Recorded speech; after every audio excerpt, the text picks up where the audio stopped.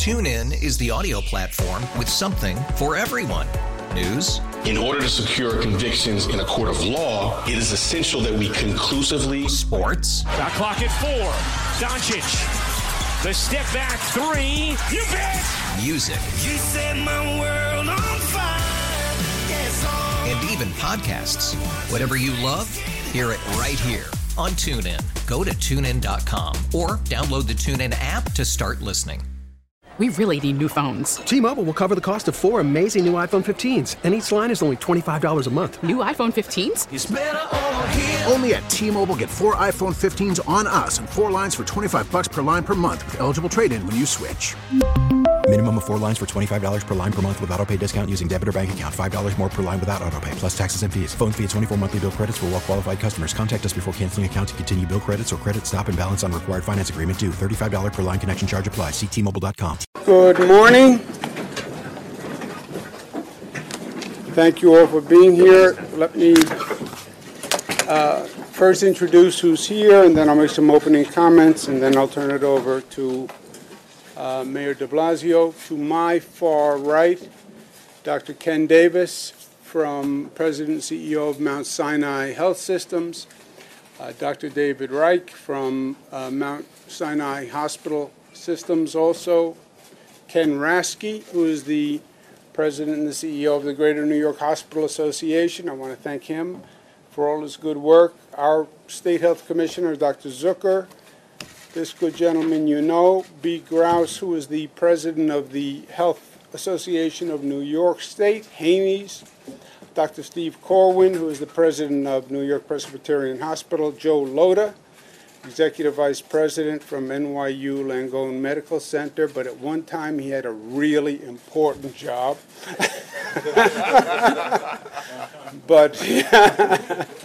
And we have Dr. Barbeau, Commissioner of New York City Health Department.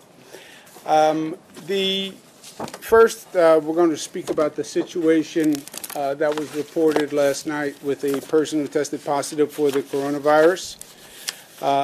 That woman is a healthcare worker. She's 39 years old. She had been working in Iran and came back on Tuesday to New York. She did not take any public transportation. As she was a healthcare worker, she was very aware of this situation and the potential for this situation. We don't believe that she was contagious when she was on the plane or when she took a private car from the airport to her residence. But out of an abundance of caution, we will be contacting the people who were on the flight with her from Iran to New York and the driver of that car service. And we'll be contacting them and following up with them as the facts dictate. The healthcare worker also was with her spouse. He was also a healthcare worker, so they were both aware of the situation. Her husband is being tested also, but we are assuming that he would be positive given the circumstances, and he has been following the same protocols that she has been following. The testing was done at Mount Sinai. Again, since they were healthcare workers, they had contacted Mount Sinai before that they were coming in, and they took all precautions necessary. They are at home, at their home. The healthcare worker has manifested some respiratory illnesses, but her condition is mild, so she's at home, and she's not even hospitalized, even though she has tested positive for the virus. Her spouse is with her. In general, there is no doubt that there will be more cases where we find people who test positive. We said early on, it wasn't a question of if, but when. This is New York. We're a gateway to the world. You see all these cases around the world, around the country. Of course, we're going to have it here. And that's why the whole challenge is about containment of the number of people who become exposed and who become infected. Our challenge now is to test as many people as you can. You're not going to eliminate the spread, but you can limit the spread. And testing is very important. And that's why the CDC, the federal government's now allowing us to test, is a very big deal. And will have a dramatic effect on how quickly we can mobilize and respond. We are coordinating with private hospitals, private labs around the state. We want to get our testing capacity as high as possible. I said to the people around this table that I would like to have a goal of 1,000 tests per day capacity within 1 week, because, again, the more testing, the better. Once you can test and find a person who's positive, then you can isolate that person so they don't infect additional people. We'll be moving a piece of emergency legislation on the state side that will authorize an additional $40 million for additional staff, additional equipment. I want to make sure that the healthcare system has everything it needs. We're going to be instituting new cleaning protocols in our schools, on public transportation, et cetera, where they will use a disinfectant. Many will use bleach, which is a good protocol in the flu season anyway. So if people it smells like bleach when you get on a bus or when a child goes to school, it's not bad cologne or perfume, it is bleach. And again, we're going to be focusing on our facilities that treat our senior citizens, debilitated people, or immune-compromised people, because those are the people who are most likely most affected by this virus. My last point is this.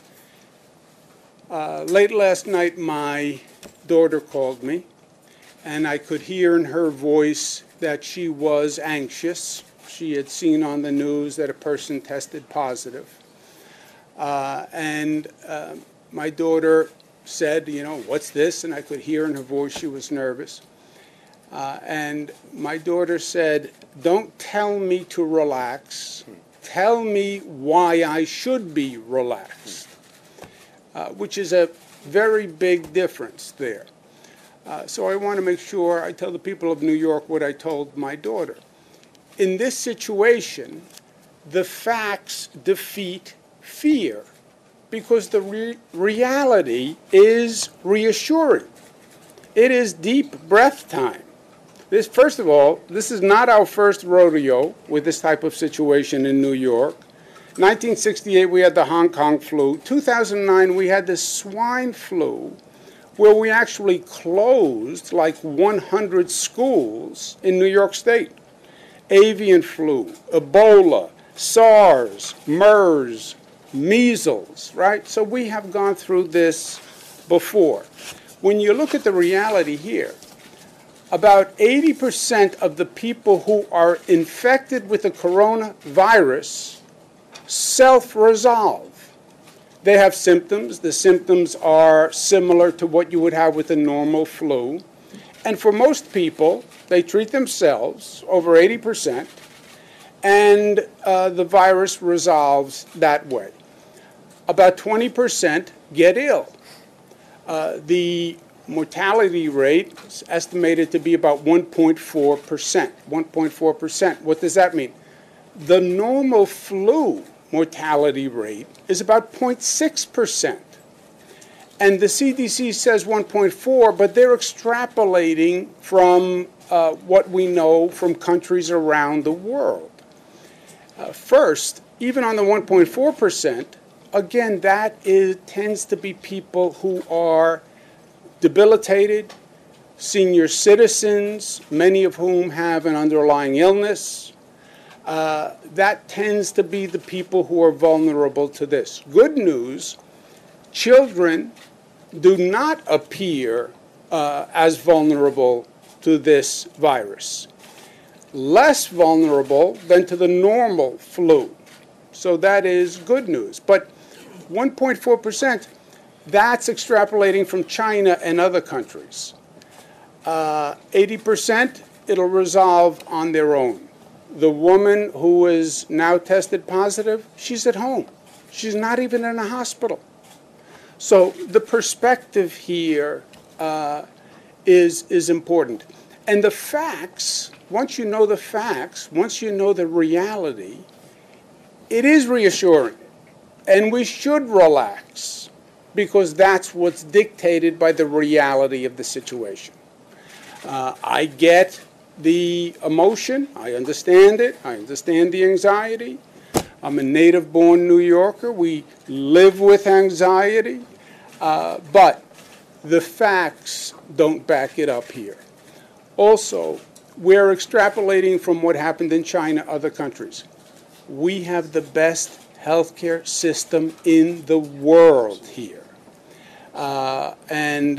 Excuse our arrogance as New Yorkers. I speak for the mayor also on this one. We think we have the best healthcare system on the planet right here in New York. Amen. So when you're saying what happened in other countries versus what happened here, we don't even think it's going to be as bad as it was in other countries. We are fully coordinated. We are fully mobilized. This is all about mobilization of a public health system, getting the testing done, getting the information out, and then having the healthcare resources to treat people who are going to need help. Again, that is going to be primarily senior citizens, people who are debilitated, and we're going to have a special effort for our nursing homes, etc., congregate facilities where senior citizens are being treated. And I can't thank our partners enough. Everybody is doing exactly what we need to do. We have been ahead of this from day one. It was a big break when the federal government allowed us to do our own testing, because now we are actually in control of the system ourselves. And as New Yorkers, we like control. TuneIn is the audio platform with something for everyone. News. In order to secure convictions in a court of law, it is essential that we conclusively. Sports. Shot clock at 4. Doncic. The step back 3. You bet. Music. You set my world on fire. Yes, and even podcasts. Whatever you love, hear it right here on TuneIn. Go to TuneIn.com or download the TuneIn app to start listening.